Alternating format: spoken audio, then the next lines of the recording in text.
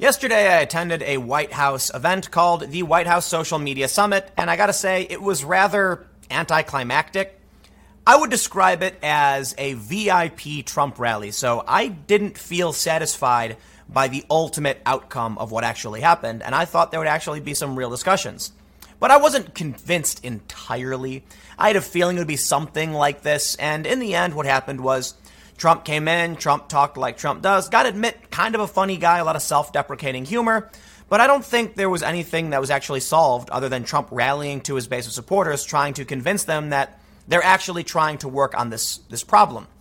I believe a lot of the statements made, I shouldn't say a lot, but some of the statements made at the summit were a bit hyperbolic in terms of what's happening in regards to censorship. I think it is a problem with massive tech giants determining morality and setting rules only insofar as they've become the dominant platforms for public speech.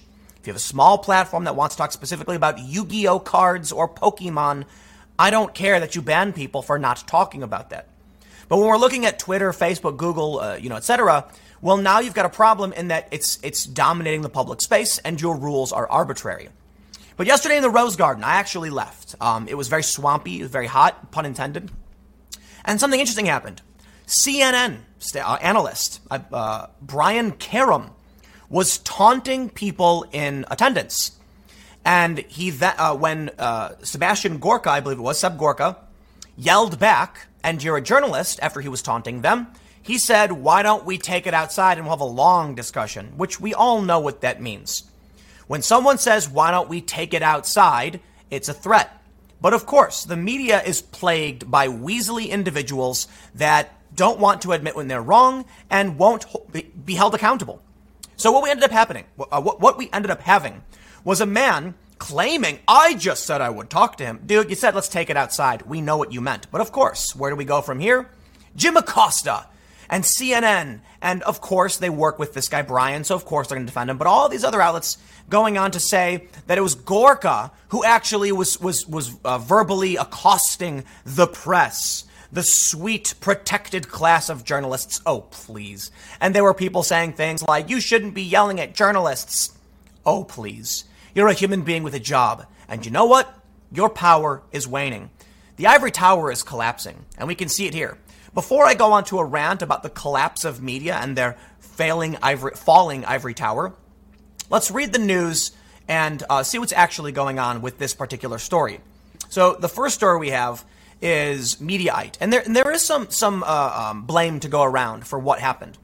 Mediaite says video shows CNN's Karem taunting summit guests with demonic possession jab, daring Gorka to take the dispute outside. And that's basically it. But there were people in the audience that were, heckling to an extent the press. You then had Brian saying, oh, these are people who are eager for demonic possession. To which Gorka replies, oh, and you're a journalist. He says, let's take it outside. Gorka gets in his face. You can watch the video online. It's gone viral. But there were people, poking and prodding to an extent at the press. I tried to avoid them for the most part. I don't really want to have anything to do with them and what they're going to. I knew what they're going to do. Plain and simple. You get Jim Acosta taking a selfie with the people behind him saying Trump's allies are behind us and we are the press. He calls himself Real News. He's a detestable, contestable figure. So is Brian Karem. Listen, if you're the press, don't holler at attendees. Period. It's not your job to start yelling at people. But what we really see here is the snooty arrogance of this group of people. And it's exemplified not in the first video, but in another video published by Fox News. Joy Villa, as far as I can tell, is a bit of a sweetheart. I've met her, I think, a couple times, but we talked for about 30 seconds or so walking out to the Rose Garden. She was very nice to me, and she filmed a little video with me. She was very nice. Even after the confrontation, she approached them in a very calm and reasonable manner. To which Brian Karem responded, you are not journalists. You are not doing journalism. Hire a staff. Get someone to check your facts. Then you can call yourself a reporter. And that's how these people view themselves. It's the ivory tower. I tweeted earlier, I've been doing this since 2011. And when I first started independently reporting the news through social media, it was a sideshow. Granted, I was propped up by a lot in mainstream media, and they Time Magazine, for instance, I was featured in the Time 100 nominations, so they considered me potentially to be a very influential person. I was featured in Time's Person of the Year for The Protester, one of 6 video features. But it was a sideshow. It was a curiosity. They said, look at this young activist and what he's doing. I remember going to some big journalism conferences. They said, Tim, will you speak? And I said, sure. And they put me in a little side room. And on the main stage, what did they talk about? They talked about how independent and citizen journalists will never have the air of credibility and authenticity and authority that they do. They said, we're better, we're professional. And someone in the audience asked, what can you do that independent or citizen journalists can't? So initially, they looked to people like me and many of these other pro-Trump personalities, or otherwise, people with influence on social media, and they mocked and they ridiculed and said, you're not a reporter, I'm a reporter. I've got a press pass issued by a corporation, as if that gives you some kind of prestige. Now they're angry. Because a few days ago, I was invited to the White House. Yes, that guy that they liked to drag and say was an interesting curiosity we'll put in the sideshow is now a guest of the president at his special event. I'm not a big fan of Donald Trump's demeanor, personality, or how he runs his events. I think he's done a lot of bad things in foreign policy. Domestic policy, I'm kind of meh, and he's done some good things in foreign policy. Overall, my position on the president is I don't like him, but he's not that bad. And that's a relative statement comparing him to how the press frames him. Oh, come on. As Flecka's Talks said, if you're familiar with Flecka's, he's not that bad, okay? I don't like him, but come on. What ends up happening, these people maintain the same rhetoric they did all those years ago. Here we can see on the screen is Brian Karem telling Joy Villa she won't be a reporter. She says, we're citizen journalists. She says, no, you're not. You don't have a staff. You don't have a staff. But let's talk about the weaselly behavior of these media personality types. This man, I'm not familiar, walks up to him and says, you just threatened Seb Gorka. You think you're a journalist? You're threatening people who are attending this event? And he says, I just told him I'd have a discussion with him. And there it is. It's kind of a light example of how the media operates, but you see it. You see it all the time. The sheer dishonesty. We know exactly what he meant when he said, let's take it outside.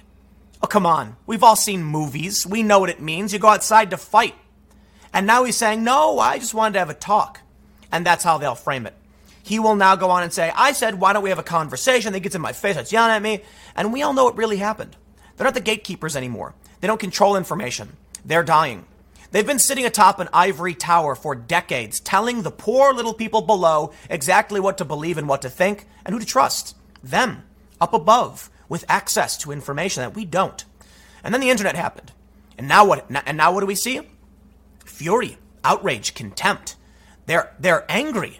Their jobs are being destroyed. Their industry is collapsing. Their revenue is gone. And who's picking up the slack? Individuals. People who have the ability to just share information as they see fit, but also make money doing so. Now, I'll admit there's a bit of a challenge in this. There is something to be said for having a fact checker, if you'd like to call yourself a reporter. But I'd like to point out the Huffington Post, Vox, Vice, etc. Many of these organizations, as far as I understand, don't have fact checkers. I mean, Vice didn't, Fusion didn't, and I know people who work at other organizations, and I'm pretty sure they don't either. So by the logic of Brian Karem himself, these digital outlets, including CNN, they're not reporters. They're not. Because half the time they put out stories they don't actually fact check. I mean, we can see it all day and night. Take a look at what NBC did to try and smear me. NBC put out a story claiming that I pushed the Seth Rich conspiracy theory. You know why? They found it was something like an hour-long live stream in which someone snipped out a little teeny bit, taking an out-of-context statement where I said something to the effect of, I think there's a 55 to 65% chance that Seth Rich was the leaker in the WikiLeaks case. This was a greater contextual reference to Kim.com coming out saying he had evidence and Fox News having reported it was true. So let's think about it for a second. For one, if I'm wrong, I'm wrong. We're wrong sometimes. But Fox News reported, as far as I understand, it's been a while, that the story, that it was true, that there was information linking Seth Rich to leaking the documents to WikiLeaks. There was also statements from former WikiLeaks individuals, statements from Assange, and even after all of that, a Fox News report, Julian Assange issuing a reward, Kim.com saying he had evidence, even after all of that, There was another individual who claimed that the mainstream media narrative was wrong. Even after all of that, I said, I don't believe it. 55 to 65% chance that it's true. Me being skeptical, saying I don't think it's true. Just my opinion. And they take that to try and smear me. And that's what the media does. They didn't fact check. Take a look at what Media Matters did. Now, granted, they're an activist organization designed to smear people. They simultaneously argued that me being in some report called the Alternative Influence Network was proof I'm at the center of a far-right network of YouTubers, and then literally in the next paragraph claimed that because I presented critically another report showing journalists at the center of an Antifa, group, that I was pushing a hoax. That's the game they play. I wonder why they're so upset. Why Brian Karem was shouting. Well, it's actually very simple. In this story from Fox News, CNN mired in a credibility crisis as ratings continue to collapse, experts say. A smear piece came out about Minds, MINDS.com. You see the little name pop up above my head from time to time because it's a social network that I use and I want more people to use. They smeared this as a haven for fringe extremists. It's not true. It's a complete lie. More extremists use Twitter and Facebook than these smaller platforms. Fox News wrote an accurate story. How are we at an era? What happened to where when it comes to honest reporting, me, a lifelong liberal, look to Fox News for honesty. And even Donald Trump has been slamming Fox News for their bias in hiring Donna Brazile and having Shep Smith and being more moderate. Something has shifted within Fox News. Perhaps they've found a hole in the market for moderates who are disaffected, liberals who are disaffected by the push to the far left and the overt lies over and over again. Nothing but lies. Basically everything you see coming out of the media pertaining to the social media summit was an overt lie. Vox claimed that there was a social media summit with no social media companies. Complete lie. The CEO of Minds.com was there. They're a VC-backed, I believe VC-backed, social media network. They're not small with millions of users. They are a social media company. Vox says they weren't there. They weren't, and even after I tweeted at them saying, here's a correction, and some other behind the scenes things, I believe there was an attempt to get them to correct the story. They don't do it. Vice keeps pushing the fake narrative that it's an extremist haven. Why? Why are they defending the massive corporations? It's all lies. And they're outraged. CNN's ratings are in the trash. Fox News knows it. Everybody knows it. And what do we get? We get outrage, threats of violence, Jim Acosta selling everybody else out for himself. Think about what happens in the Rose Garden. Jim Acosta taking this selfie. He says the scene in the White House Rose Garden, all White House press in the back, Trump's social media allies in the front rows. You won't see me because I actually walked off. It was just, I'm not going to sit in the garden. It was nice to see it. It was nice to walk around. It was beautiful. And I left. But Jim Acosta makes a spectacle of the press. There are journalists there doing their jobs, saying nothing. And kudos to them. They still exist. Jim Acosta should not be there. Jim Acosta is the exact same thing as those sitting in those chairs. He's the exact same kind of person. I'm not saying a negative thing. I'm saying he is a social media pundit personality who pushes his opinion. Congratulations. You're allowed to do this. You're not a real journalist, okay? Your argument about what they are versus you is a mirror. It's the pot calling the kettle black. Now, I will say within the context, there isn't a such thing as a journalist, but there's acts of journalism. So, yes, to Jim's credit, I will say he does commit acts of journalism, but he injects himself way too much, and he's trying to make a spectacle to sell his silly books. Brian Karem threatening, Gorka is a step over the line. You want to be a pundit and a personality and deride people and act like you're better? Congratulations. I look forward to watching the top of your tower collapse as you fall, you plummet to the earth. That's what he was saying. That's what he was really saying. In this story from Deadline, it is from Fox News, the video from Fox News. As Brian Karem says, you're not a reporter, not without staff. He's not really angry with Joy Villa. Joy's a very nice person, and she was speaking calmly. What he's really mad about is his company's collapse, layoffs, the ratings plummeting, all of his industry dying, and here we are invited to the White House to sit in front of the president to hear what he has to say. Now, of course, Trump could have done a better job of inviting people on the left. I would have much preferred if he did. And the go-to person I often cite for this, whether you like him or not, there's a couple people. David Pakman is one of them, Kyle Kalinske, and Jimmy Dore. I think they're wonderful individuals, and I believe they have honesty and integrity. I just think they're wrong about some things sometimes, and so am I. They might miss a story. They might have a different perspective.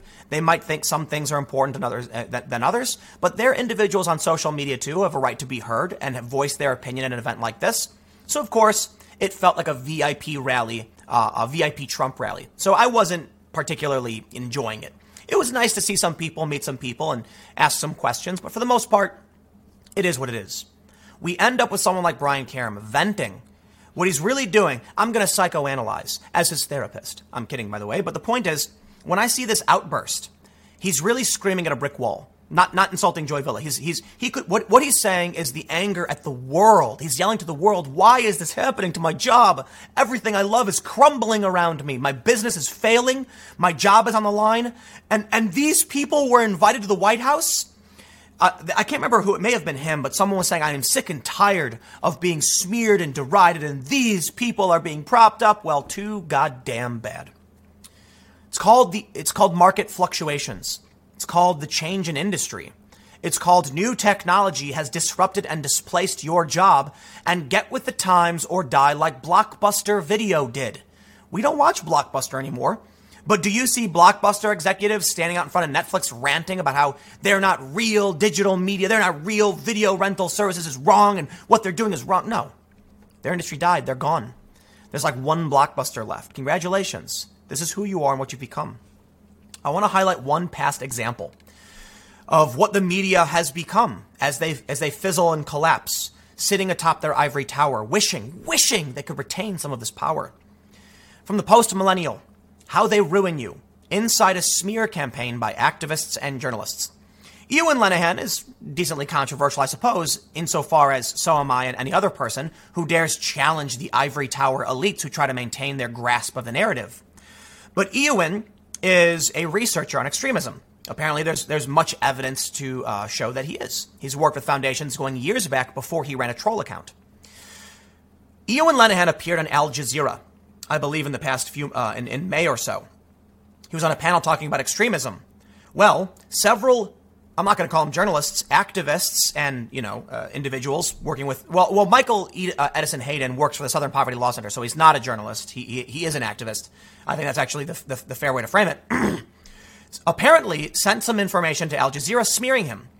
First, it was Luke O'Brien. Luke O'Brien is an activist who works for the Huffington Post.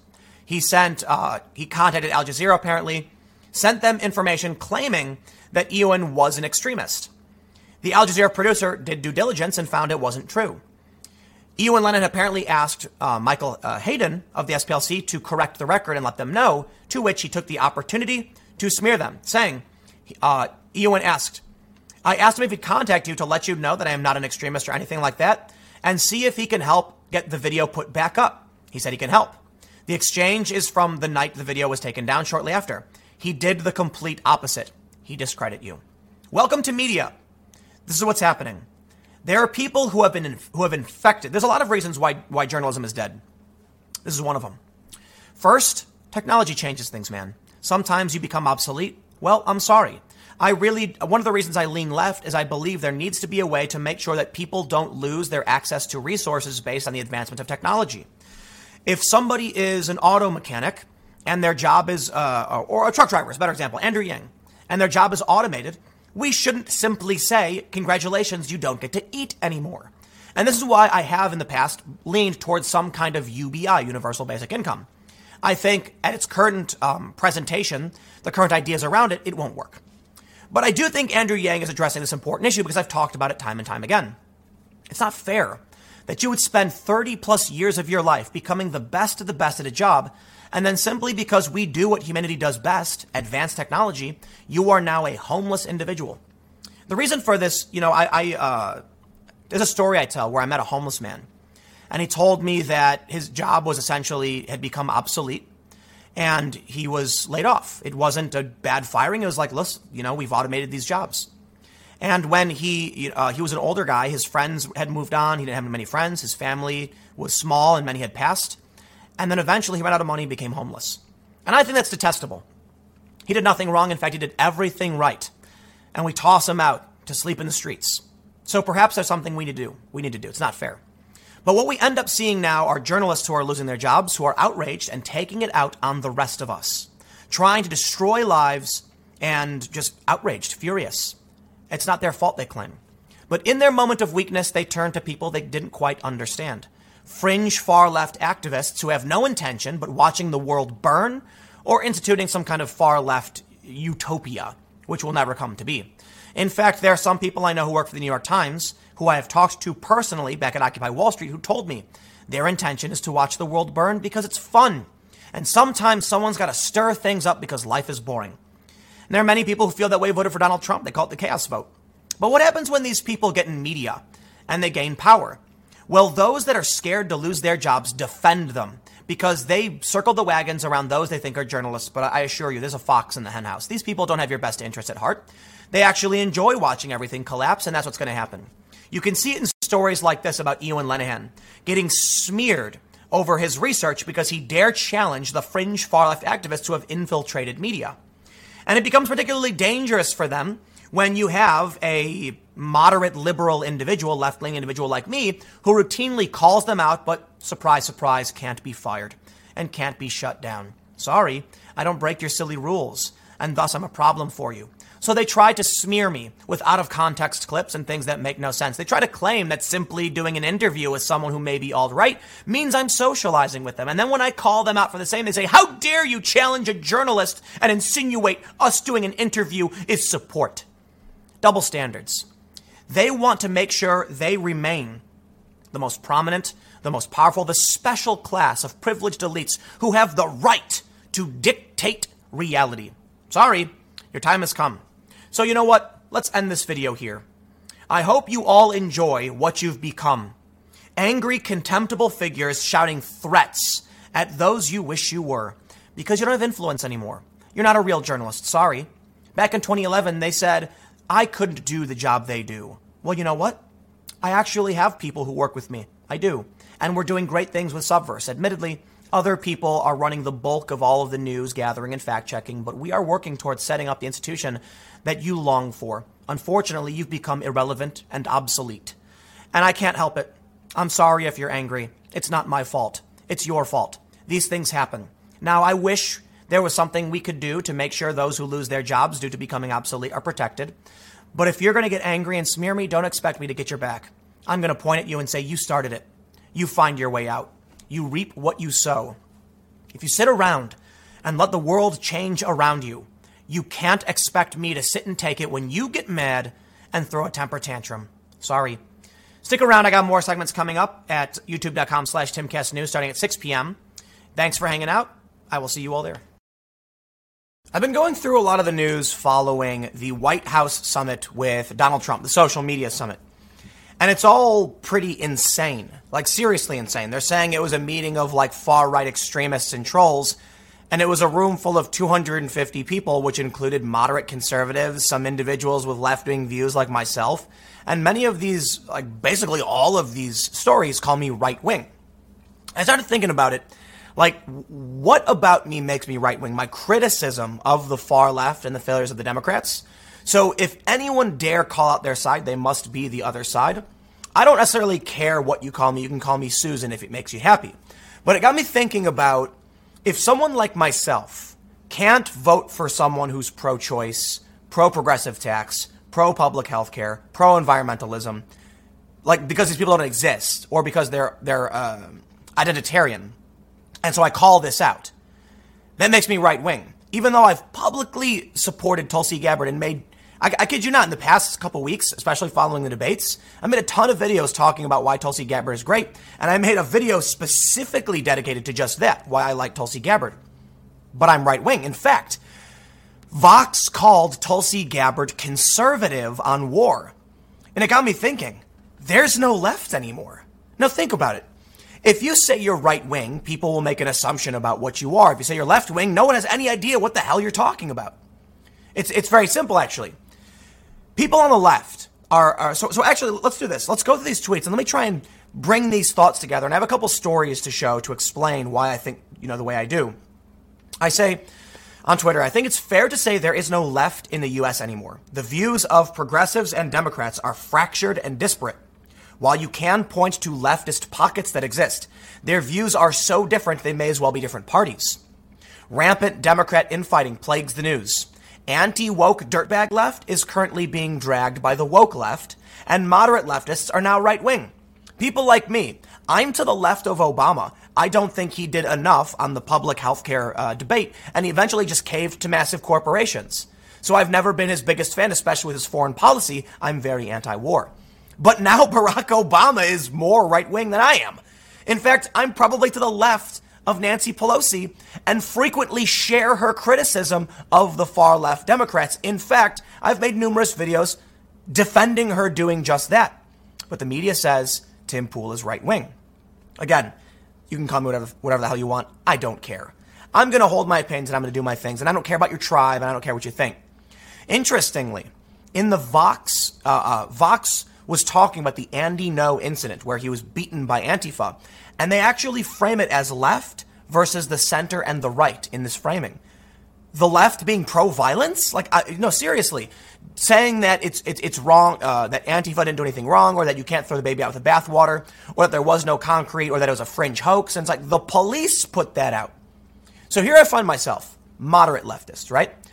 Being called right-wing for calling out the fringe elements of the far left because as someone who would prefer a Democrat politician in terms of everything I outlined in the beginning, actually, I think I'll go through it and we'll go through it again. I don't have anyone to vote for. I disagree with Tulsi Gabbard on a few issues, but for the most part, I think she's spot on. She recently put out a tweet talking about ending war, ending mass government surveillance, pro-free speech, anti-big tech monopolies, and I'm like, there we go. There we go. And she did an interview with Michael Tracy, journalist, where she said that identity politics is divisive. It's dividing us. And I'm like, well, here we are. Here we are, someone with principle who stepped down from the DNC. I can't vote. But she's conservative. I kid you not. They call her the alt-right Democrat. I don't care.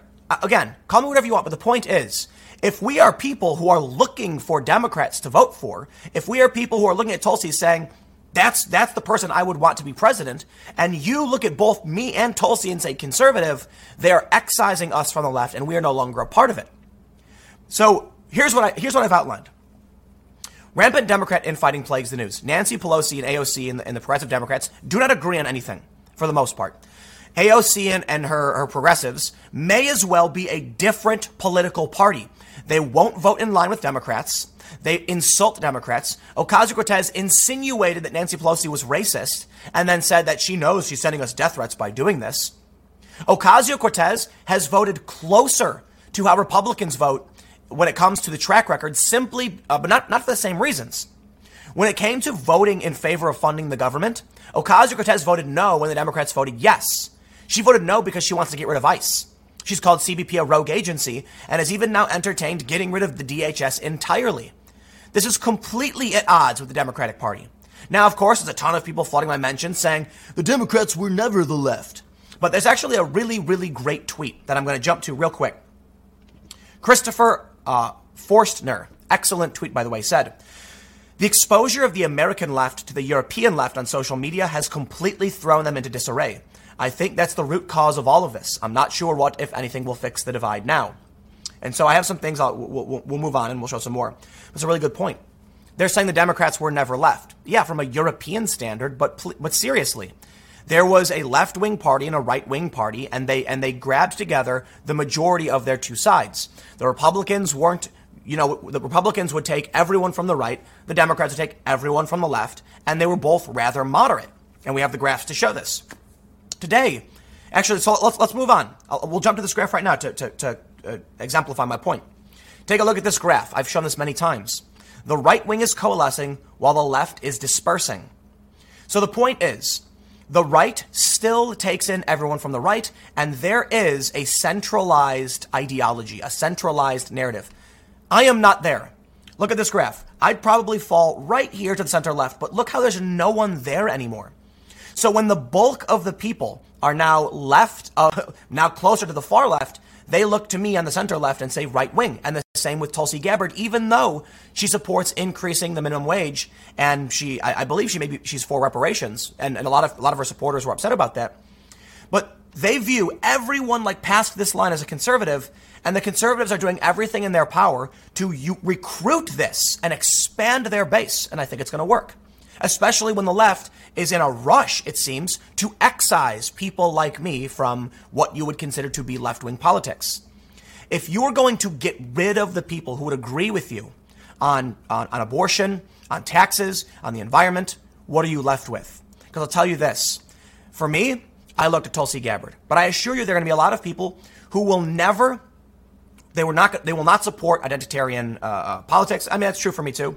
They're not going to get in line behind Warren. They're not going to get in line behind people who are banning the Pledge of Allegiance at committee meetings, people who are standing on the debate stage, raising their hands saying, give government health care to illegal immigrants. We can barely afford government health care for everybody as it is, and Social Security is in a crisis, and they're talking about giving away U.S. resources to other people. That's not a right-wing position. But check this out. The conservative base, right here in the center of the right, is always going to support their conservative positions. That's where most conservatives are. The people who would once have supported a Democrat who are now being excised I will never be pro-life. It's just not, it's not like, look, I have strong moral and ethical and philosophical views on why I choose the things I do. I'd absolutely love to discuss them, but it puts me at odds with conservatives.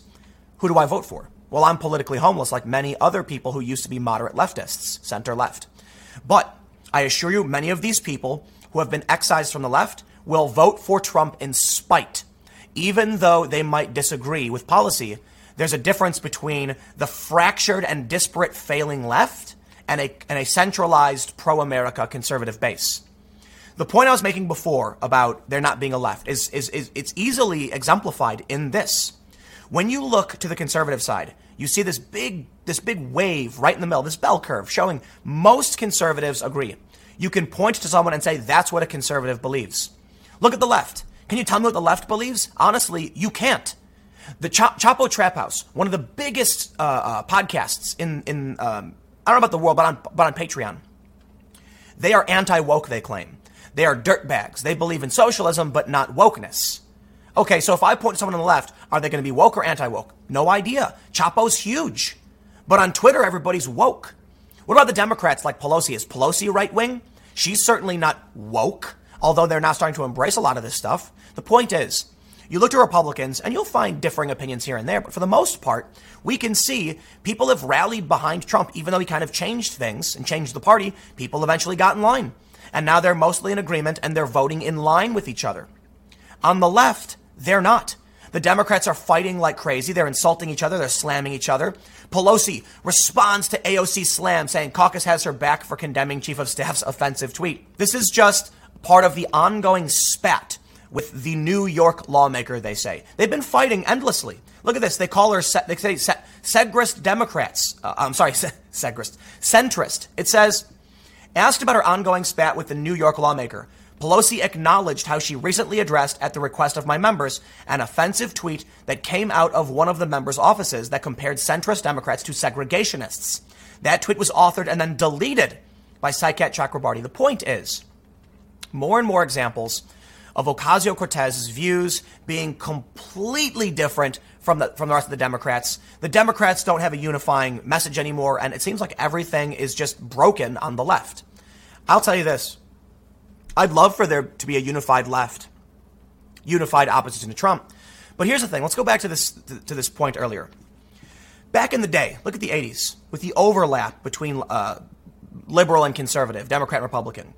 Even into the 2000s, there was an opportunity. Today, it makes no sense anymore. The left has been falling apart and just fracturing. I don't know why, but I think it's really important to point out that the exposure to the European left, it's a really great point. Conservatives hold their views. But when all of these Europeans flood Twitter and Facebook with very left-wing political positions relative to Europe, American leftists just got in line and started parodying that because they're collectivists. And now they've fractured themselves. So here's what I said. For someone who is pro-choice, pro-progressive tax, pro-social programs, but agrees with Obama on border security, who do you vote for? You are not the left anymore unless you embrace leftist identitarianism. Even the anti-war left has been smeared by the Southern Poverty Law Center, and Glenn Greenwald is routinely insulted as alt-right. Even Bill Maher is called alt-right. There is no left. If Glenn Greenwald is being smeared and attacked by the Twitterati left, if Bill Maher is called alt-right, if Obama's policies are now right-wing, I'm going to say there's no left. It's not there. Because Bill Maher is high profile, he's famous. Glenn Greenwald, high profile, famous. Yet they're not both the left. They disagree completely on where they're at. Look, there are people on the right who have crazy views. There are fringe right-wing extremists. There are moderates who don't agree with the conservative base. But the conservatives don't entertain them. And when it comes to major conservative personalities, Ben Shapiro, Steven Crowder, Tucker Carlson, you can be sure they will mostly agree. But take Bill Maher, Rachel Maddow, and Glenn Greenwald, Don Lemon, Anderson Cooper. Let's remove Anderson Cooper, but Don Lemon. What do they agree on? Are they the left? They're completely different from each other. Add Chapo to the mix. Add some high-profile left-wing personalities like the Young Turks. The Young Turks, high-profile leftists, you compare them to Bill Maher, and they're just completely different. There's no left. There are pockets of different leftist ideology, but they are fractured. I don't see them winning. I said, if you agreed with Obama or were even to his left by a fair degree, there is no longer a tribe for you. Even Vox described the Andy Ngo incident as left versus center/right. So what is that, the pro-violence versus everybody else? So if you oppose Antifa and say they're violent, you are not left anymore. You have to get behind their extremism. It's insane. All of these hit pieces that came out called me a right-wing commentator. They didn't insult me. They didn't denigrate me, disparage me. They said Tim Pool is a right-wing commentator. Whatever, call me whatever you want. I'm not. My politics are literally left of center. I'm in favor of social liberalism, social programs, and reform. But call me whatever you want. You're in a bubble, and the left is falling apart. I end by saying, if you are the rare center leftists, you have almost nothing in common with the entirety of the left. It's been so spread out that even the Democrats right now seem to be two different parties. And there we are. So I'm going to do a bigger update later talking about the media and the social media summit. That'll be for 4 p.m. on the main channel. For those on the podcast, it came first. But you know what? Tell me I'm wrong. Say what you want. But we can look at what they're doing, and they're trying to, manipulate moderate Democrats into embracing socialism. That's what we're seeing now with the Green New Deal. I'll do a video on this next, a segment on this story next. For those that on the podcast, it says AOC's chief of staff admits Green New Deal about implementing socialism. I'll give a little pushback on that, but it is an important point to be made because that's been one of my positions. So you can be a social liberal and think overt socialism is bad. You can agree with a mixed economy leaning towards socialism and still think socialism is bad. I think a mixed economy is the way to go. That puts me center left.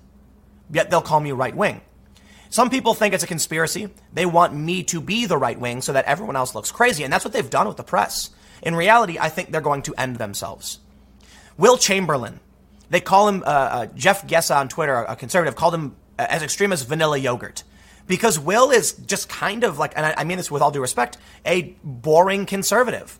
I don't mean he's boring like, I'm not calling him boring. I mean just like, when you hear his opinions, you're like, oh, yep, that's like a moderate conservative guy with he's got great insight on legal matters. I consider him a friend, but he's just kind of like a regular guy. He's not got any radical views. He doesn't want radical change. He's kind of just like an American guy who leans right. They called me and him extremists. What do you think regular people will think when they watch my content or his? They're like, what, that vanilla yogurt guy? He's not an extremist. You're nuts. This is, in my opinion, the left lighting itself on fire. The smears won't work the way they think they will. But I'll leave it there. Thanks for hanging out. Stick around. Next segment will be coming up at 1 p.m., and I will see you all there. I made a video when Alexandria Ocasio-Cortez won her primary, praising her. I made a video talking about the Green New Deal before it was released, saying it was a really good idea, and most people actually supported it. The general premise is, yes, it makes sense in some ways to have a massive overhaul to help protect the environment in some ways. I argue that in order to bring conservatives on board with a left-leaning position on the environment and climate change, you need to focus on what they care about, which is economics. Right? So let's say you don't believe in climate change or you don't think we should be, implementing a Green New Deal. Well, what if we could start a program that expanded the economy, made us more internationally competitive? Right? That argument makes sense. I've said it many times. You've probably heard me say it. Why am I so critical of Ocasio-Cortez if I'm supposedly on the left? It's very simple. This story from the Daily Wire. AOC's chief of staff admits Green New Deal about implementing socialism.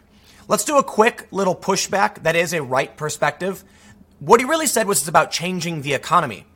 Okay, if that's your position, I ask, why? The Green New Deal is about the environment. What the hell does that have to do with you changing the economy? And thus, I can see these individuals smearing, using what I care about to advance their political agenda to change the economy. I don't care what your end game is. I care that I worked for 3 different environmental nonprofits and actually do care about fixing the economy. And I think we do that by bringing people together and coming up with legitimate solutions. Yet when I criticize them, they say, how dare you criticize Ocasio-Cortez? She's fighting for the environment. She's not. When the Green New Deal came out, I was very critical, saying, what is this? I praised this. I said it was going to be a good thing. I was hoping it would be a good thing. It turned out to be identitarian socialism. Free college, healthcare for all, guaranteed jobs have nothing to do with the environment. It's all about the economy. So let's read this story. And I've got another story we can dive into if we have time from the Daily Wire. Before we get started, head over to timcast.com/donate if you'd like to support my work. There's a PayPal option, a crypto option, a physical address. But of course, as you know, the best thing you can do, just share this video because suggestions don't work the way they used to. The only way, I'm going old school. Word of mouth. If you like my videos, tell your friends. But let's read on. Ryan Saavedra writes, Socialist Rep. Alexandria Ocasio-Cortez, far-left Chief of Staff Saikat Chakrabarti, admitted in a recent Washington Post interview that the Green New Deal was not created to protect the environment, but to implement socialism. The Post notes that the admission came during an exchange between Chakrabarti and Sam Ricketts, climate change director for Washington Governor Jay Inslee, Democrat, who was a long shot running for president, the Post reports. Chakrabarti had an unexpected disclosure. The interesting thing about the Green New Deal, he said, is it wasn't originally a climate thing at all. Ricketts greeted this startling notion with an attentive poker face. Do you guys think of it as a climate thing? Chakrabarti continued. Because we really think of it as a how do you change the entire economy thing.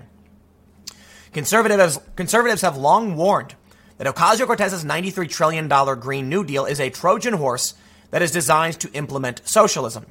Tom J. Donahue, CEO of the United States Chamber of Congress, wrote earlier this year, climate change is real and deserves our attention. But not every policy to address it can be taken seriously.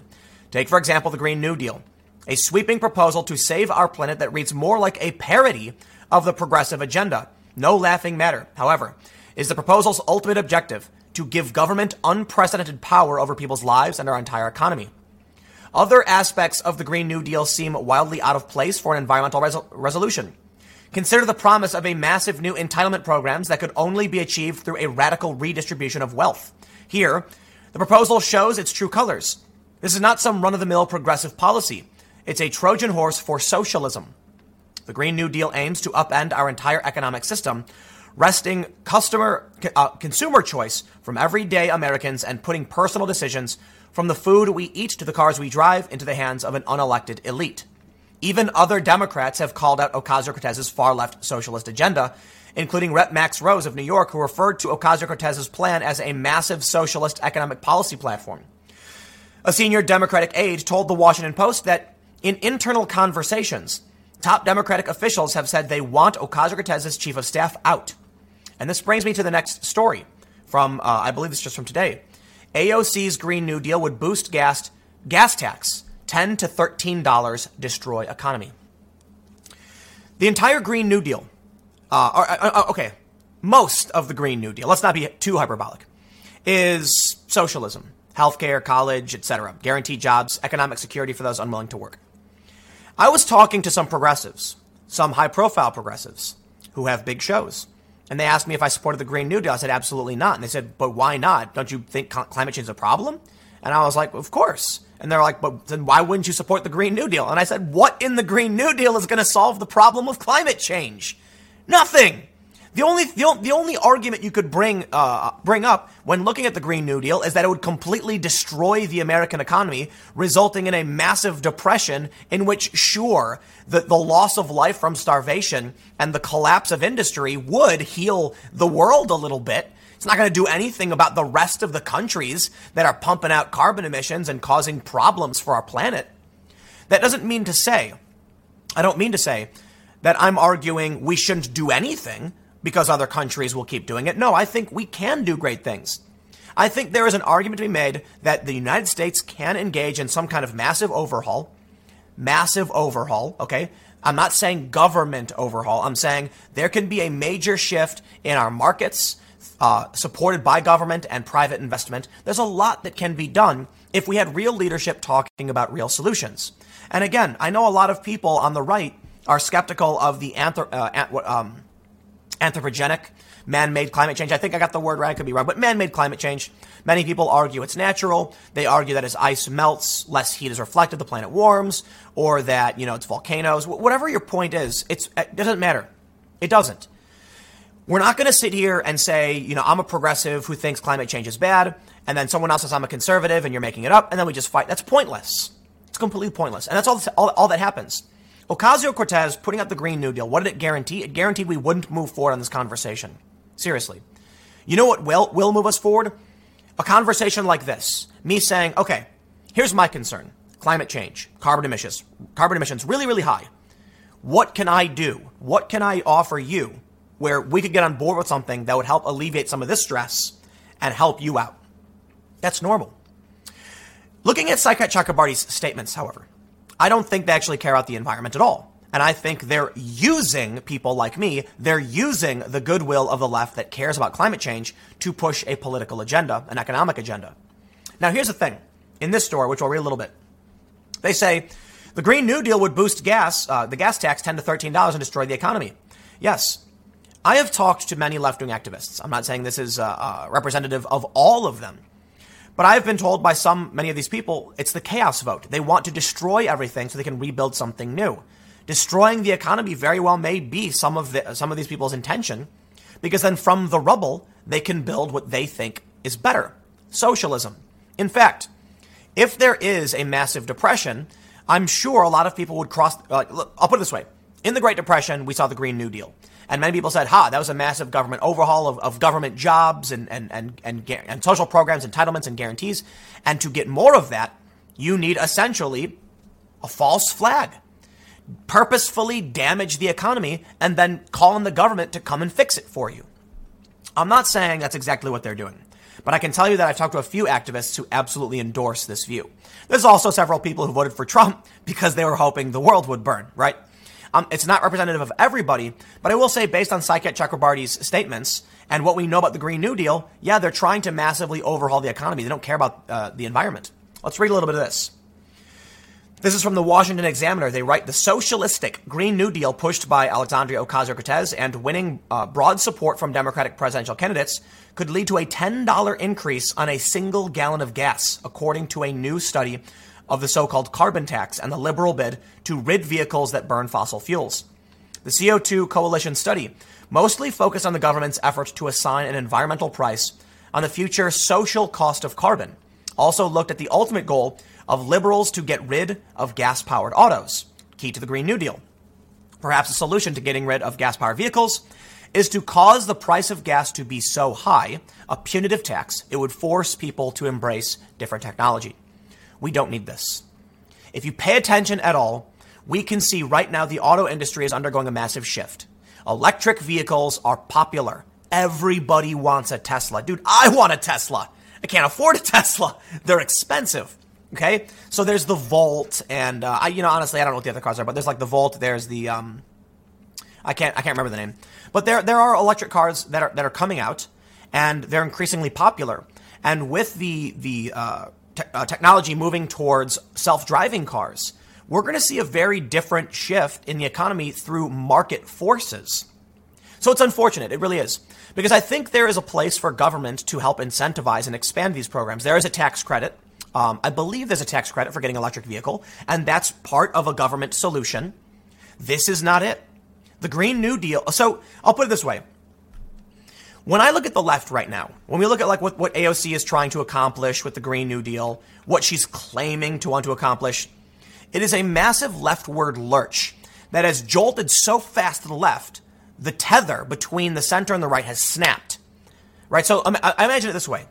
The left, right, and center, there's a rope between them. And the left can pull the right a little bit, the right can pull the left, but typically the left has been pulling both the center and the right gradually left. We are being led by young progressive individuals who are pushing these ideas. However, recently, and I mean the past decade recently, the left has shot so quickly, the rope snapped. And now they're no longer pulling the center and the right to the left. The center and the right are now moving slightly to the right, and the left is gone. Completely gone. Market forces are moving forward. Getting rid of cars and reducing carbon emissions is, you've got people who passively think they can do something. You've got people who don't care and do nothing. And you've got people who are actively fighting for change. What's really making the most positive impact today, someone like Elon Musk, shooting a Tesla into outer space, making Tesla cool and everybody want one. That's going to do great. Now, keep in mind, electric cars require electricity. Duh. And where does electricity come from? Power plants that are predominantly powered by coal. Most people don't seem to understand how electricity works, okay? So I ask people, do you know how a power plant works? Most of them will say, we burn coal or oil or something. And I'm like, right, and then what? Like, does the fire turn into electricity? No, what really happens, for the most part, is that when we burn something, it's used to heat a vat of steam, which creates pressure, causing a turbine to spin. Then I ask people, do you know how solar power works? Most people immediately think of photovoltaic cells, like solar panels, when in reality, there are many photovoltaic power plants. Many of them as well actually just point mirrors at a giant vat of water, which causes to heat up and pressurize to spin a turbine. The point is, we can make a move towards electric cars, and it's a gradual market progression through things that are cool and that people like, and it's a good thing. However, we still do burn fossil fuels for electricity, and if we swapped out every car for an electric car, there would be a massive increase in electrical demand. But while this still will result in a short-term increase of carbon emissions through power plants, there has been massive and major strides in renewable energies, which are great and are going to reduce carbon emissions across the board. So what we're looking at right now is fake environmentalism, meant to push forward socialistic policies. I don't want to say overt socialism, but yes, to change the economy, they say. It's not actually helping the environment. Elon Musk is probably doing more for the environment than most people. Now, obviously, I think there's a lot of nonprofits doing great work for environmentalism that are doing more than him because they do direct action. But I mean, like, from looking at Ocasio-Cortez versus Elon Musk, what has she gotten done? Her nonsense bill was ridiculed. Okay, they had a bunch of ridiculous things about, people unwilling to work getting paid, which is essentially universal basic income. And everybody mocked it. She pulled it down and said it was a mistake. Oh no, what has Elon Musk done?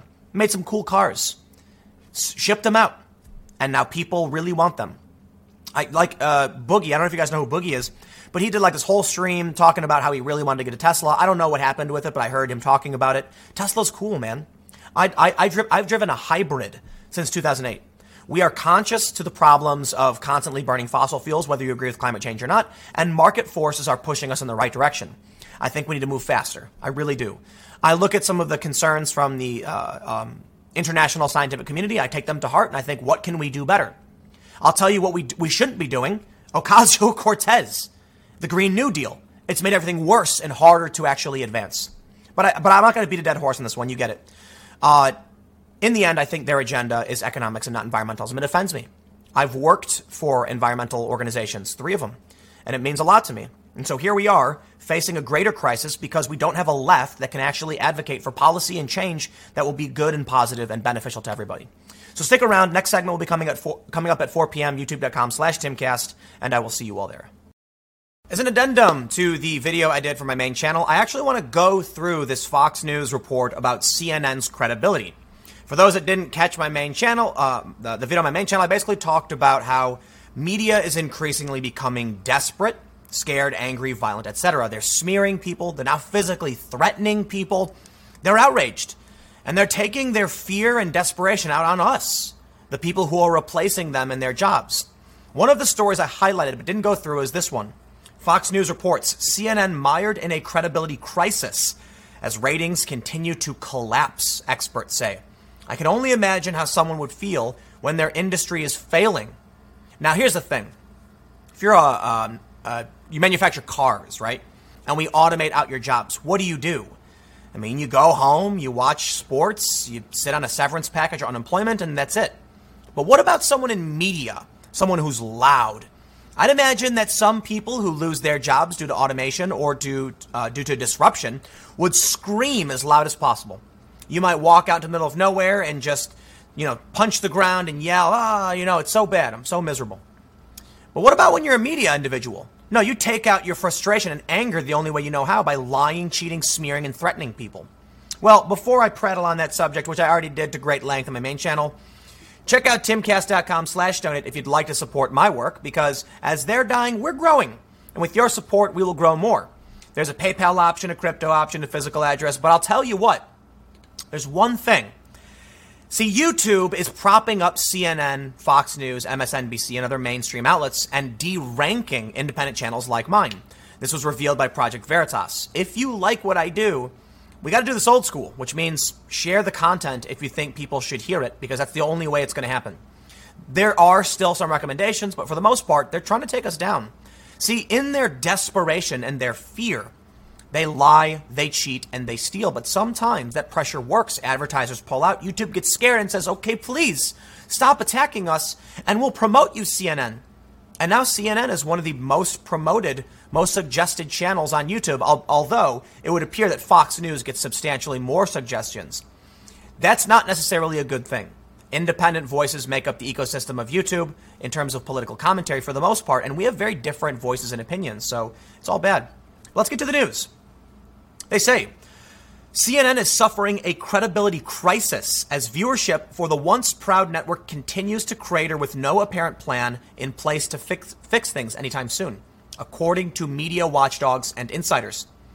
CNN's audience shriveled in the second quarter of 2019, averaging only 541,000 total viewers, less than half of Fox News' 1.3 million average. Now, I want to stop here and say, especially since they started propping them up, I can point to the numbers from CNN and laugh and say, haha, I get around 1.3 million views per day, way better than CNN's, but on par with Fox News's. But on YouTube, CNN's getting a massive amount of viewership, massive, because YouTube props them up. It's kind of sad, really. CNN has gone the way of the old guard. Many of their staff are panicking and freaking out. And they appropriate this old content, this old format for YouTube, and YouTube promotes it. All that's going to do is encourage these dying companies to keep doing what they're doing, and it'll only get worse. How about YouTube? You promote people who use your platform the way you intended it or the way it's designed, directly for the YouTube audience. But let's read on. They say, but CNN struggled even more during the primetime hours, finishing as the 15th most watched network on basic cable behind networks such as TLC, Investigation Discovery, and the Hallmark Channel. CNN averaged a dismal 761,000 primetime viewers, while Fox News hit 2.4 million. I want to say, Fox News seems to be gloating here. Okay, guys? The Hill media guru Joe Concha told Fox News that CNN's freefall may not be slowing.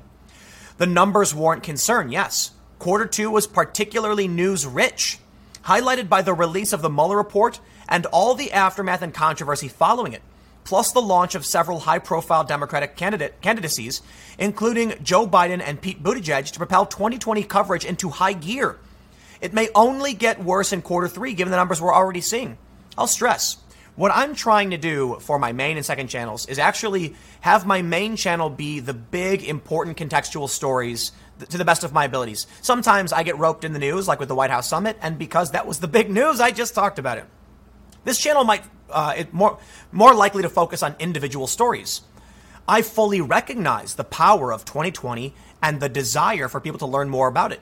So I've decided for my main channel, I want to make sure I can focus on stories that are very pertinent to the 2020 race. Everyone does this. The reason I bring this up is not only is it the right thing to do in terms of providing accurate information to your audience if they're looking for news about these issues, it's lucrative. Everybody knows it. Ad dollars in 2020 are skyrocketing, so covering these issues is going to be big. The fact that CNN's ratings are this bad as we're entering these huge candidacies of these, this massive field, it's alarming. My viewership has spiked recently, and many others. I'm not the only one. And there's a combination of factors, but we all know that any decent political commentary channel, radio, YouTube, TV, or otherwise is going to see a ratings increase. CNN's ratings are down. Yikes. That's bad news for CNN. Let's read on. CNN started off the third quarter with the network's lowest average since 2015 when it comes to primetime viewers among the key demo of adults aged 25 to 54, according to TV Newser. But the network has extended various contributors through the election, indicating that its apparent anti-Trump programming strategy will remain in place for at least the duration of the president's first term. You know the answer, a longtime CNN employee said when asked if staffers are panicked about the ratings decay before declining further comment. Another current CNN employee told Fox News that there is widespread concern about the network's rating problem, but high-profile hosts such as Anderson Cooper remain unfazed. The people that are concerned, it's certainly not the anchors who have lucrative contracts. It's the people among the lower levels, such as producers and show bookers, the employee said. A third current staffer told Fox News that CNN is clearly doing something wrong if the ratings are like this before asking. So why don't we try something different? Cable news viewership has declined in general as more and more consumers cut the cord in favor of OTT streaming services. But CNN's losses are overwhelming. The network lost 18% of its audience compared to the second quarter of last year. CNN also dropped a whopping 38% of primetime viewers among the key demo. Something interesting I heard recently, and I haven't looked into this, so I could be wrong, is that CNN is actually tracking Fox News stories to try and figure out why their ratings are so bad, and maybe if they cover the stories Fox talks about, they might do better. Something really interesting is happening, and I hope it continues. Assuming that story with CNN is true, CNN is realizing they need to do something different. Their ratings are failing. What are they doing wrong? They're telling this to Fox News. Perhaps they're realizing they're not America anymore. Think about it. If there are a bunch of people who have a core culture, and I say Game of Thrones, most of them perk their ears. I'm going to go, ooh, I like Game of Thrones. Hey, Game of Thrones is really popular. But what if I say something like, the Where's Waldo special 1980s, Kids Hour? Who's going to respond? Like, was that a real thing? No, I made it up. But you know what I mean? It's like if I'm like, who wants to go watch old reruns of the late 80s, early 90s Super Mario Brothers TV show? Very few people will say yes. Maybe your content isn't attractive to most people in this country, CNN. Maybe Fox News is.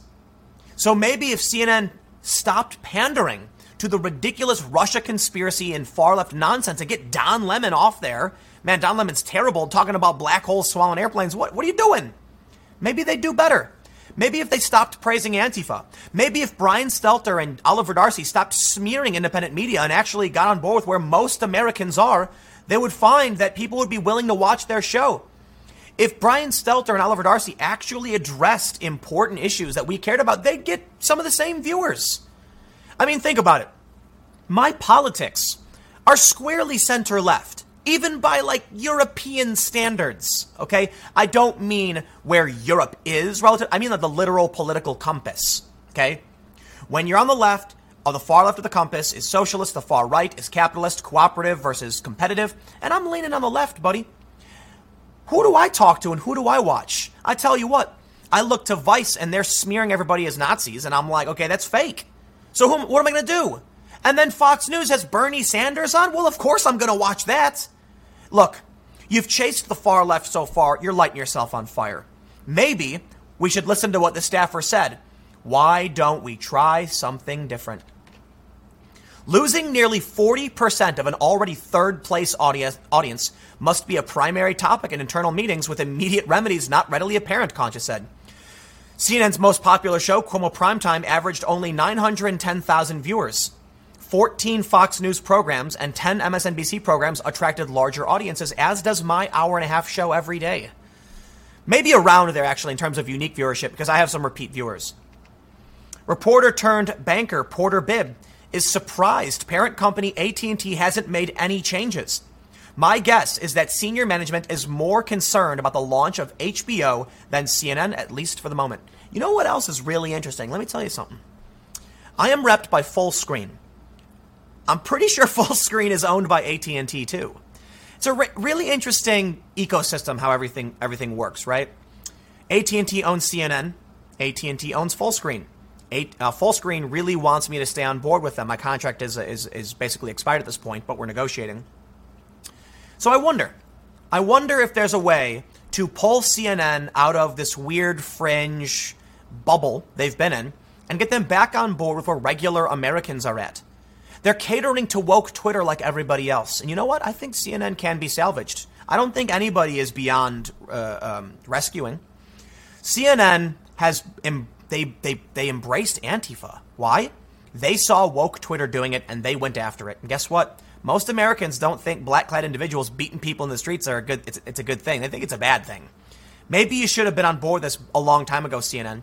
I'll end with this. Look, we get it. CNN's failing. I'm not going to read through, basically everything because they kind of drill into a lot of them. We get it. The ratings are down. But let me say something. I was told by many prominent journalists a long time ago, 2011, 2012, I have the unfortunate privilege of being ahead of the market. I always am. I was one of the first to use Google Glass. I was using it before it was cool, and I stopped using it before it wasn't cool. I've used mobile technology, live streaming, the internet. I've always been tracking the better way to tell the story and get the news out. It's not just about technology. It's about understanding America. I certainly do it better.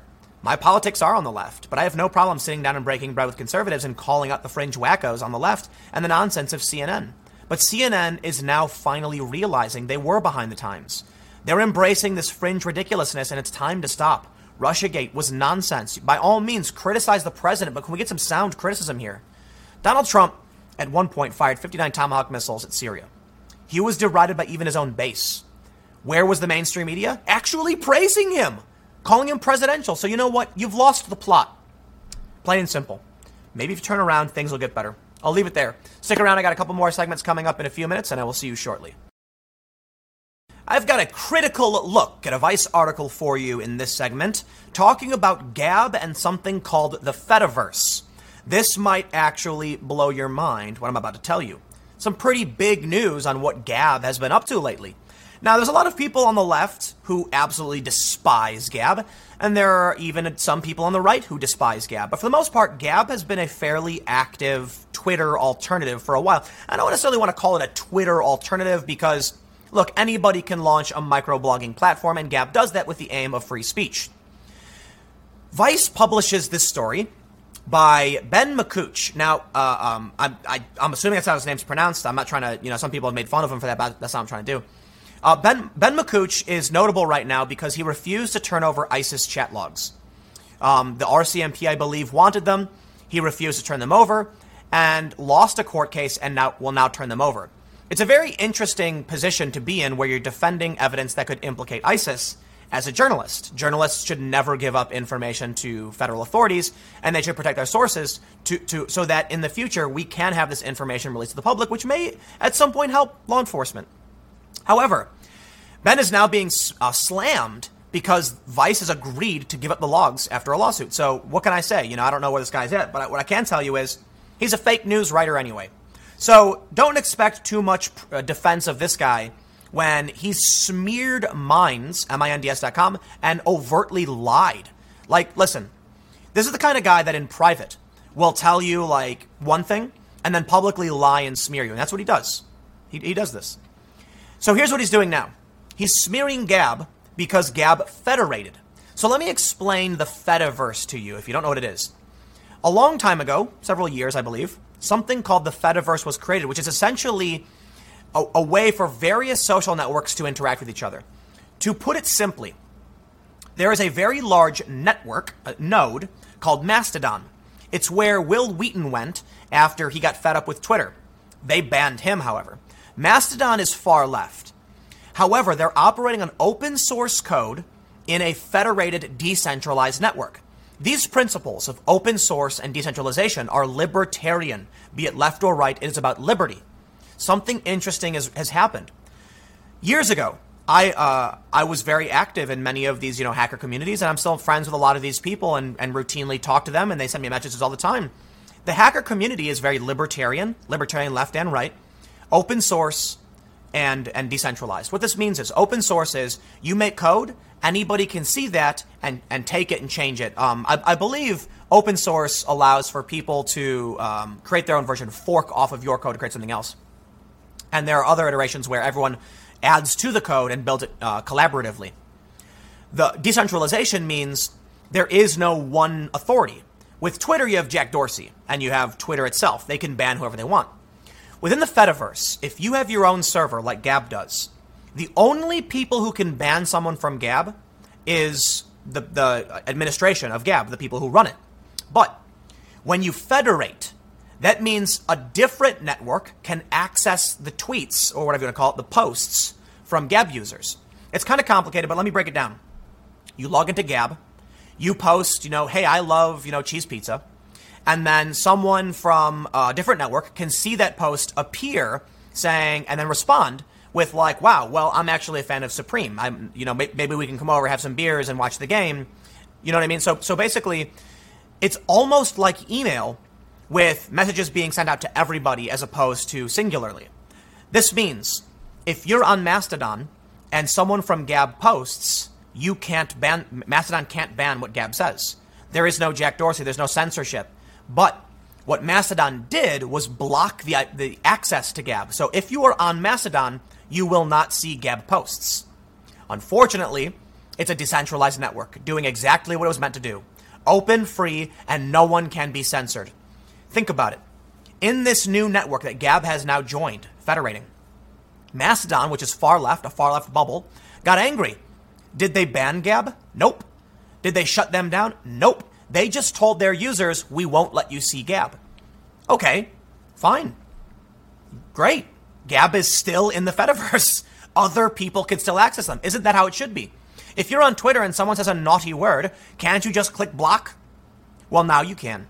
In the Fediverse, there is no central authority to take you down. It's complicated. It's not perfect. But let's read a little bit about what he says. He writes, Mastodon was launched as a decentralized, social justice-friendly Twitter alternative that was free of Nazis and harassment. But 2 years later, the biggest Mastodon instance is now Gab, a far-right social media network known widely as a gathering space for white supremacists, only because you repeatedly lie about what it is. In a study done that's public and mainstream, Gab is only a small percentage more of Gab's posts are hate speech, overt hate speech. You know what that means? Compared to Twitter. Twitter, with its hundreds of millions of users, produces hundreds of thousands of hate speech posts per day, and Gab doesn't. So, look, you can slam Gab all day and night for being mean and abrasive or whatever. You don't like the guys who run it. Calling them far-right simply because certain people use it is not necessarily fair. Gab is a free speech social media network, but of course, framing alternative media to destroy them is what these people do. Why Ben McCooch is catering to the billionaires, I don't know. It's some kind of new neo-libertarian. It's weird because neo-libertarian isn't necessarily the right word. I say that because there's a lot of pro-corporate libertarian types who are like, let the big businesses grow. But they're acting in defense of corporate oligarchy. I can't quite figure it out. Let's read on. Despite getting attention as a healthier Twitter alternative, most Mastodon federations have remained small. It's almost like the market didn't support it. Mastodon, which functions much like an open source Twitter, is decentralized in that anyone can set up their own federation or server. Okay, he's wrong. What he's talking about is the Fediverse, of which Mastodon is one node, and they created a bunch of code that works with the Fediverse. Gab took Mastodon's code because it's open source and created their own version and linked. Mastodon got mad and banned them, but there's still many other nodes that can access Gab. What Gab did is actually one of the most powerful things for the Fediverse and could dramatically change the future of social media, by the way. They say, they go on to smear Gab as some other silly nonsense I'm not going to read. But they announced on July 4th that it had switched its backend to run on Mastodon software, instantly making it the largest Mastodon user with more than double the number of users as the next largest federation. Because Gab is simply implementing Mastodon's open source code, there's no functional way for Mastodon to shut down Gab. This, of course, was part of the appeal for Gab in the first place. They say that in the past, Gab had lost its web host GoDaddy and had been banned from accepting donations via PayPal. Gab is now unstoppable and can never again be taken down as a whole ever again. And can never be taken down as a whole ever again. Gab sent a motherboard in a series of email exchanges. He's right. Gab was banned as an app from the app stores. Dissenter was banned, which is another Gab property. They tried to shut down their domain. Well, now what Gab has done is joined the Fediverse. You can't ban Federation apps. It would be like Google banning a browser because the browser can go to a naughty website. That would be absurd. Gab is just one node in a bigger network of decentralized social networks now, and has actually provided powerful legitimacy for open source decentralized internet. But however, Mastodon released a statement denouncing Gab. It had also said some servers in its Fediverse were blocking Gab domains, meaning Gab can't interact with them. Mastodon is completely opposed to Gab's project and philosophy, which seeks to monetize and platform racist content while hiding behind the banner of free speech. I don't believe they've monetized it. I think that's not true. It said in a statement posted on its website, the Mastodon community does not approve of their attempt to hijack our infrastructure and has already taken steps to isolate Gab and keep hate speech off the Fediverse. Therein lies the conundrum of the former freedom-loving hacker community. It's really funny. My God, my mind is blown by this. I knew hackers back in the day who said, we need decentralization so that no one can ban you and shut down your speech. We need open source so anyone can contribute and get involved. You got your wish. But something happened. These communities are being taken over by authoritarians who are now shocked to discover the tool is doing exactly as intended. Congratulations. We won. The hackers. Data love, freedom of information, etc. There are entire hacker communities dedicated to the right to share information and to prevent anyone from shutting that down. Unfortunately, these communities have been taken over by authoritarians. Too bad. We planted the seeds years ago, and not me. People before me who have been working on this for a long time. People who champion cryptocurrency and otherwise knew that when the seeds of decentralization and free information were planted, there's nothing you can do to stop it. And you can take it over with your fringe ideology and your cult-like behavior, but guess what?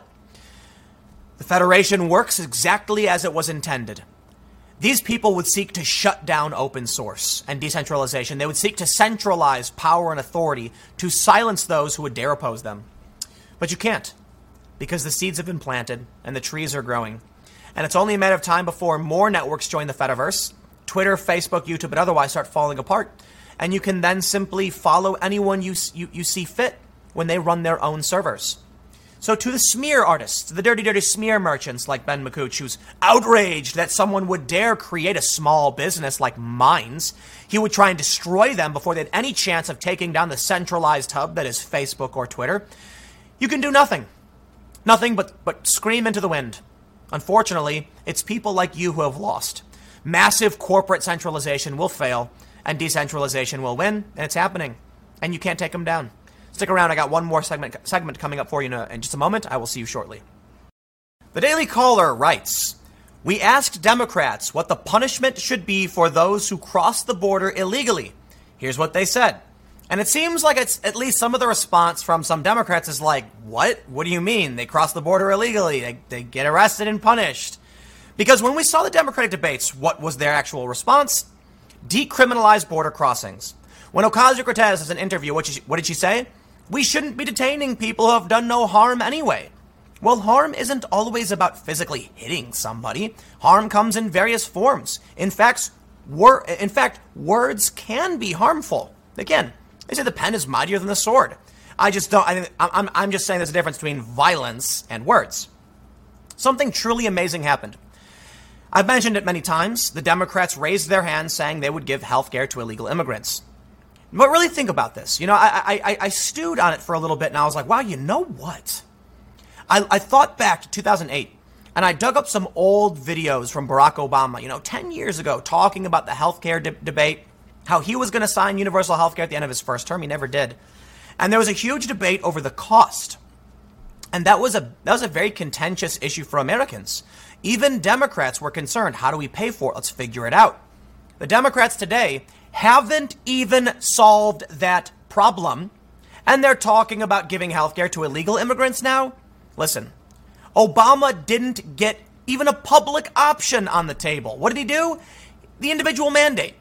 So it's profoundly insane that we're coming off of Obama only a couple of years into Trump. Before Trump's even run for re-election, the Democrats have gone so insane. They've forgotten that Obama promised universal health care and didn't deliver. We're not that far left yet. I'm sorry. You didn't win. You can't just skip over one fight and say, well, we didn't implement universal health care, but let's just give it to the illegal immigrants. So let's see what happened when the Daily Caller actually asked Democrats about illegal border crossings. Before we get started, head over to timcast.com/donate if you'd like to support my work. There's a monthly PayPal option, a crypto option, and a physical address. But of course, the best thing you can do, share this video. We're going old school. The only way for anyone to find out about my content today, for the most part, is if you recommend it yourselves by sharing it online. No matter what happens, so long as we all share the content we like, they can never shut us down. Well, they technically can, but you know what I mean? Like, they're going to try and shadow ban us, but just share it if you like it. Let's read. They write, Democrats in the Senate had mixed responses when asked what the punishment should be for those who are trying to cross the border illegally as the crisis on the border continues. The Daily Caller spoke to several Democratic members of the Senate about the border crisis who gave a variety of responses, saying they have not thought about it or that we should continue to enforce current laws, while others would not respond to the question as to what the punishment should be for those who enter the U.S. illegally, despite the increased apprehensions of illegal immigrants at the border ever since the month of January. What am I doing? There have also been more than 100,000 encounters with illegal immigrants at the southern border in both March and April, setting the border crisis on track to be the worst it has been in a decade.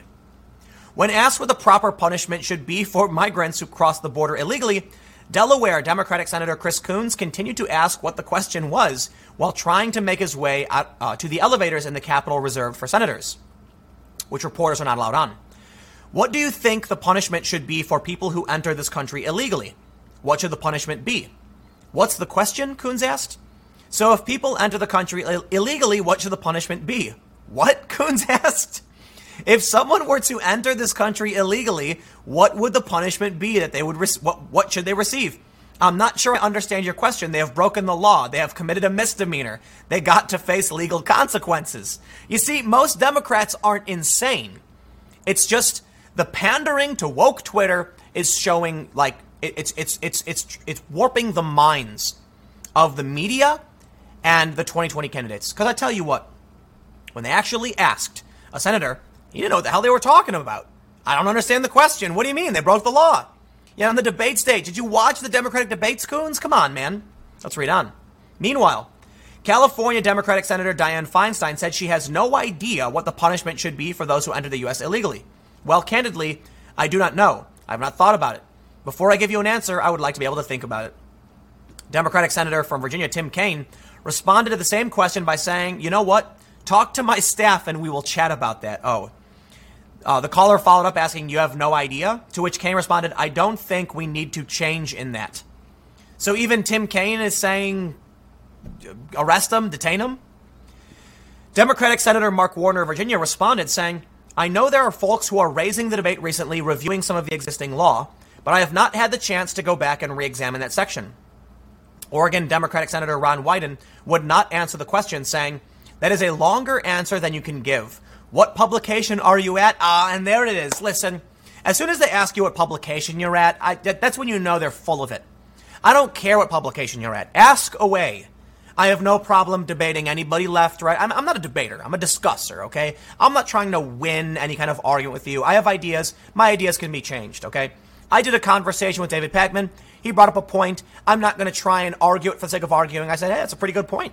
That's interesting, and it changes my view on the matter. That's how it should be.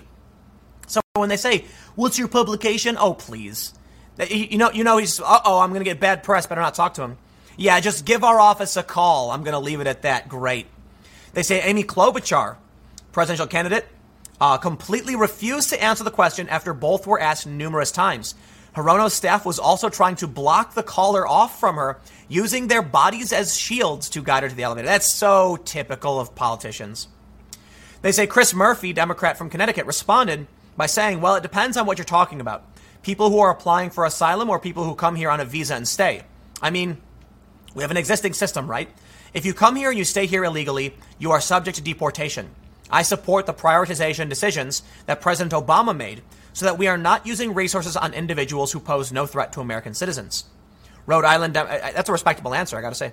You have to agree with it, but I look, to all the Democrats who, said, like, yeah, let me answer your question. I'll do my best. Respect. Much respect. Rhode Island Democratic Senator Jack Reed said, there is a law that prescribes that right now, hinting that the U.S. should make no adjustments to the immigration system despite the crisis at the border. I think that's a respectable answer as well. I mean, look, we are arresting and detaining people. The bigger problem is, are we incentivizing people who come with the far left rhetoric and not in funding border security? Connecticut Democrat Richard Blumenthal was the only Democratic senator who said there needs to be clear criteria and enforcement through the immigration courts, and then deportation if they fail to meet the criteria. Absolutely respectable. They go on to say, meanwhile, Republicans say Democrats continue to push open border agendas, which would greatly hurt the U.S., saying Democrats object to laws which would help crack down on illegal border crossings. I believe the Democrats on TV are lying to you. There was a great story, and let this be, look, if this is differing from my opinion of the past, yes, my opinions change. I have said the Democrats favor open borders. But what I mean by that, to get into the nuance of it, is not like every single Democrat. I have respect for many Democrats. It's the narrative they're pushing on TV by raising their hand. Listen, I tweeted earlier.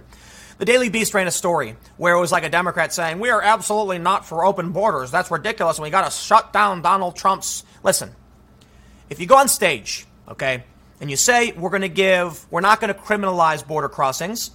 You say we're not going to deport people who are doing no wrong. You say we're going to give you a driver's license. You can vote in local elections, and we're going to give you health care. Fine. Don't call it open borders. But I'll say this. If that's the world you want, you're saying you want a permanent underclass of people without papers who are in this country living under the sword of Damocles, terrified that at any moment they will be deported. That's a nightmare. That is terrifying. And that's what they're proposing. But no, come on, let's be honest. All of those things are grains of sand in a bucket called open borders. I'm not saying at least, you want to just get rid of the wall and all border security and have it be like when you cross from Indiana to Illinois, you just drive over a bridge. No, I'm saying you're eroding border norms, regulations, and laws and creating tacit open borders where people will rush through the desert to try and get here, and then you'll do nothing about it. Okay? That is not legal open borders. It's implied open borders. It's functional open borders. And you get your underclass who can work in your factories for less than minimum wage. There you go. Plain and simple. I've been saying plain and simple too much. Let's read it. They say, Jessica Vaughn, the director of policy studies at the Center for Immigration Studies, told the Daily Caller that law enforcement should have the option as to how to enforce the law depending on the circumstances, adding that Democrats' policies would reduce security and control of the border. It should be illegal to come into this country illegally. It's that simple. Well, there's a circuitous argument. That is not enough. I'm sorry.